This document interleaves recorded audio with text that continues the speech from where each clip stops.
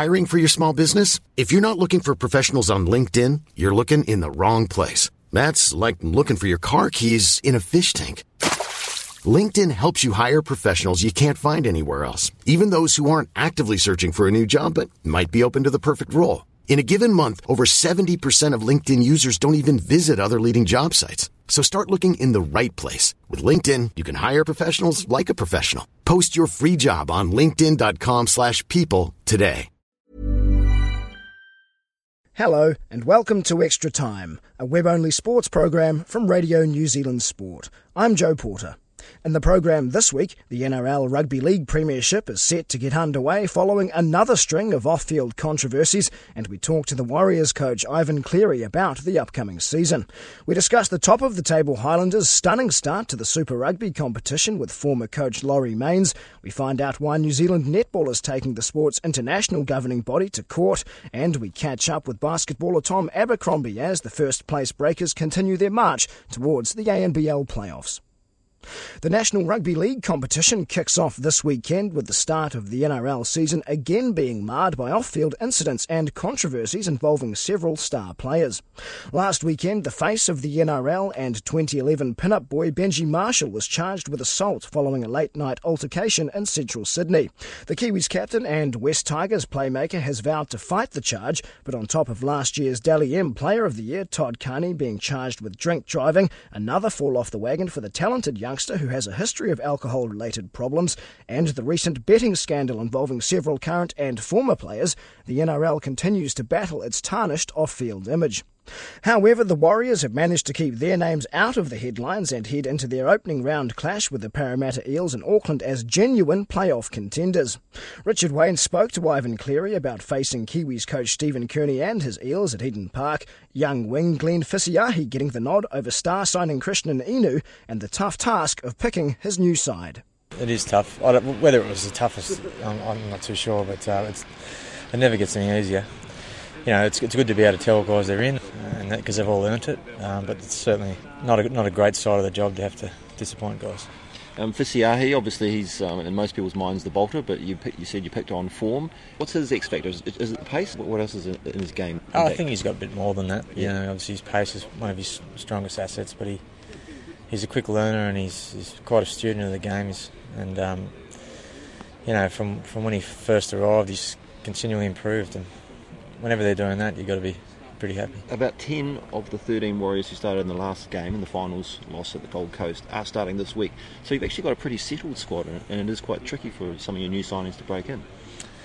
You know, like last year, we made a fair bit of progress with a pretty young team, and so obviously those guys are, you know, being young, and we like to keep those boys here. So, you know, I think I'm not sure, but I think it's about 6 of them have now played 100 games here as well. So we're getting a bit of a core of the team, and those guys are still reasonably young too. So, you know, the guys that we've added, I think will help. And you know, I've gone on record as saying I think our depth has improved. So, yeah, I mean, that hasn't come by accident. You know, we've worked pretty hard to try and achieve that. And Christian Inu, what did he do wrong? Did he do anything wrong, or is it just hard luck for him?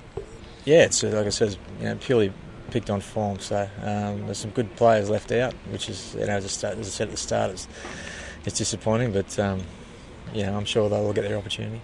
And up against the Eels, Stephen Kearney in his NRL coaching debut, you'd want to send him home with a flea in his ear? Just a loss will do. I'm not too worried about a flea. Yeah, I mean, it's you know, he's put a bit of his stamp on the team. You can already see that. It's watching him or playing him in a trial and watching their trial games. Yeah, they're playing with plenty of energy, and you know, they're going to be a really tough prospect on Saturday night. You'd played against them a bit, I guess, wouldn't you? Yeah. I played against them a bit. Yeah, we probably sort of played around the same era. So. You friends with them, or? We're, you know, good acquaintances, I suppose. Yeah. You know, I really respect him. You know, like his company whenever I get to talk to him, which is not often. So. Playing away from home, technically at Eden Park, is a bit unusual. Are you boys up for it, or are they excited by it, or is it kind of strange not being at Mount Smart? Not really. I mean, it's just it's exciting. I think it's probably a good time to play at round one, where, you know, we haven't played at Mount Smart for a long time, obviously. So it's definitely exciting. But, you know, we could be playing on Sandringham Road, and we'd probably be excited. So, but I think, you know, all reports look like we're going to get a decent crowd, and Yeah, it should be a really good event. Just talking to the boys who played in the Kiwi Aussie game, they were just in raptures over the atmosphere, the crowd that comes, and they're all a lot of them will be Mount Smart regulars. They certainly make plenty of noise. Of course, last time I was at the game and probably saw with these boys and the Kiwis, Kangaroos, the Kiwis crowd, got a bit feisty. I'm sure the regular Warriors crowd wouldn't be anything like that. Well, I haven't seen it like that. No. I think there was some unusual circumstances on that day, and I'm sure it'll be a little bit different this Saturday. The Warriors coach, Ivan Cleary. The Highlanders have raced out on top of the Super Rugby table on the back of 3 straight victories, including last weekend's upset win over the defending champion Bulls at their Loftus Versfeld fortress. Perennial battlers in the competition, the Southerners head into Saturday morning's game against the Stormers in Cape Town in the unusual position of being one of only 3 unbeaten teams in 2011. However, the former All Blacks and Otago coach Laurie Mains told Barry Guy he's not surprised by the Highlanders' impressive early season form. It's great to see that getting the right coaches in the right positions can get instant results. But Jamie and Simon have worked these players really hard over the summer. They've spent a lot of time on the core skills, and even more importantly, they've got the whole team playing the same game, and that makes a huge difference. I spoke to Jimmy Cowan after the win over the Hurricanes, and he talked about the hard work that they've put in, and it seems to be quite a simple sort of philosophy they have this year. I suppose, in a way, you just got to do the simple things right, don't you, to succeed? Absolutely. Rugby is a simple game, and if you get all the core skills correct and all of the players implementing the unit skills the same way, it becomes very simple, and that is the formula that Jamie and Simon have used, and the Highlanders are getting great results because of it. They've got naturally, it's only a base, and they've got to build on that as the Super 15 season progresses, but they've got a very good base to start with. Jamie experienced with him here when he was with the Wellington NPC team. He's sort of a no-nonsense sort of coach. Your thoughts on that? It's obviously working. Well, it is. A coach has to drive the team to get all of the players doing the same thing, and he does that very well. And Jamie's a pretty intelligent individual, and he knows, having played a lot of top-level rugby, he knows what makes the game work, and that's the areas that he's worked really hard on in the pre-season. And I believe that that's a big part of why they're getting success so early, and it's really pleasing to see the effective work that they're doing at the breakdown. I'll get to the breakdown shortly. I mean, you must have coached Jamie, because he credits the likes of you, Gordon Hunter, and a few others for making him the person that he is now. So is that sort of not an old-fashioned sort of way of approaching things? But, how would you describe that, perhaps? I would describe it as a correct way to coach a rugby team. At the end of the day, you've got 22 personalities that are all different, and if someone is not taking charge of it and driving them all in the same direction, you're not going to get consistency of performance right across your team. Every player has to know what every other player is thinking when they're going into these contact situations anyway. So it needs a strong leader at the top to drive it. And Jamie is a bright rugby intelligence to go with it. It talked about the breakdown. Adam Thompson, Alanda Soakai. I mean, there's others. They've worked really well together, haven't they? Well, they have, and again, they've had their roles very carefully defined so that they know exactly what's expected of them inside the team. And when a player has that, he can go about his work very confidently and aggressively. And Adam Thompson is just showing us, what a great rugby player he is. And the potential that he's had all this time. He's just needed someone like Jamie to come along and say, this is the way you've got to play in this team, and this is the roles that you're performing. And Adam's getting out there and doing that, and then using his natural ability to add those extra bits to his game. It's tremendous the way those players are all improving. But inside that Highlanders forward pack, we've got to give confidence to Hauata. He's acting as the glue that's holding it all together. He's a very confrontational, tough, no-nonsense player, and every forward pack needs one or two of them in it. Is it just a simple sort of game plan? I mean, there's talk about how things are all quite sophisticated now. Is it just a sort of a simple process they're going through? It's a simple philosophy and a simple process, but it takes an awful lot of work and skill development to be able to play it without making mistakes and turning the ball over. It is a simple game, and many coaches around the world have complicated it, and that's why they can't hold their teams together and hold performances together. It is still a simple game, basically. The Highlanders' depth hasn't really been tested yet. I wonder perhaps if, you got McIntosh and you mentioned your Thompson and Jimmy Count, a few others.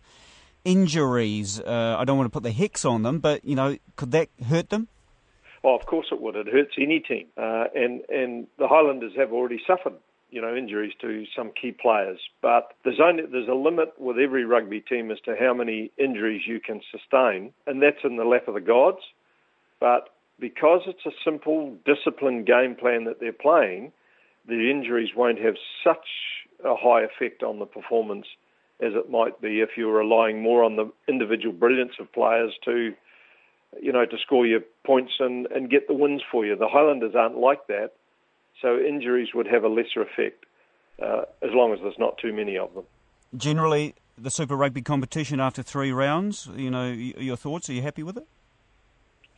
I am. I mean, it's much better than last year when we saw all that strategic kicking going on in the first few rounds until coaches woke up and realised that wasn't the way to go. I have seen some classic games and some very good rugby, and I guess pleasing for me is that I've seen a lot of skillful work at the breakdowns and, what I would call good solid rugby getting played by a number of teams. You, of course, had some success in South Africa, but what was it like to see the Highlanders win at Loftus Versfeld? Oh, I think it was just an absolutely outstanding effort against, what has been a great team over the last few years. I think they exceeded all of our expectations. The quality of their play at times in that second half when they scored those tries was simply exhilarating. And it simply goes to show that you can have high speed, high skill level rugby playing a very simple game plan. And we had every player knowing what the other player was up to. So they were there, they were able to get there and support. And of course, we saw some individual brilliance from the likes of Cade Pokey and others. The locals will be looking forward to them coming home soon. Yes, look, we had a really good crowd at Carisbrook and a really excited crowd when they played the Chiefs down here a couple of weeks ago. I think if we come home, irrespective of what happens Saturday, I think when they come home and play here against the Crusaders, we'll have a huge crowd, and it's getting back to what it was a few years ago when we had real enthusiasm in the rugby down south. It just shows how simple it is to turn it all around when you put the right coaches in place. So we're being a bit premature, our expectations for the Highlanders for the season? It's still early on? Yeah, my expectations are that if they get in anywhere in the top half of the competition, they will have done extremely well. It would be very easy to get carried away, but let's face it, they are not a team full of superstars. It is going to be a war of attrition, and they will have to scrap for every single competition point they get. I personally am under no illusions as to how tough their job is going to get as the season goes on. The former All Blacks and Highlanders coach Laurie Mains. This is Extra Time, a web-only sports program from Radio New Zealand Sport. I'm Joe Porter. Netball New Zealand is taking the sport's international governing body, the IFNA, to the Court of Arbitration for Sport in Switzerland. Netball New Zealand wants former Samoa goal shoot Catherine Latu released to play for the Silver Ferns at July's World Champs in Singapore. Latu, who was born in Auckland, has played 30 tests for Samoa, the last of which was at the 2007 World Champs in Auckland. The 24-year-old Mystic shooter wants to play for New Zealand, but netball's international governing body, the IFNA, has ruled she must complete a 4-year stand-down first, and that wouldn't finish until August.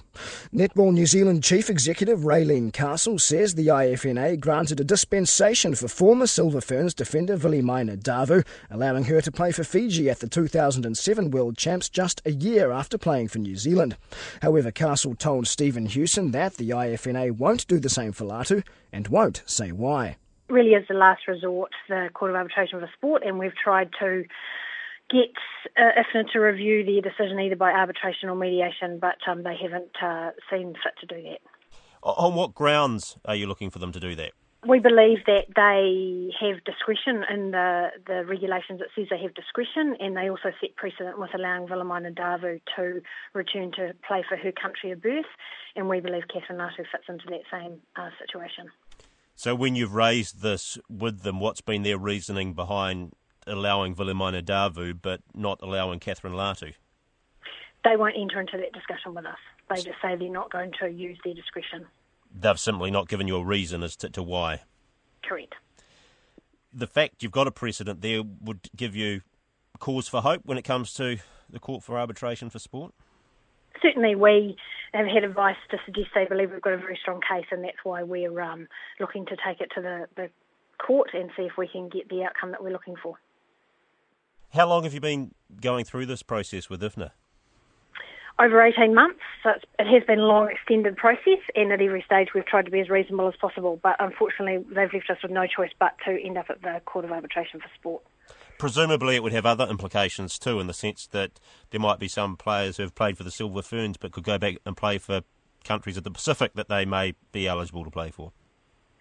Yes, there is a bigger issue at stake, and Netball New Zealand has worked or suggested to IFNA that they review their eligibility criteria to try and help the lesser nations through the development that Netball New Zealand and Netball Australia do with athletes. So we are continuing that dialogue with them on a wider scale.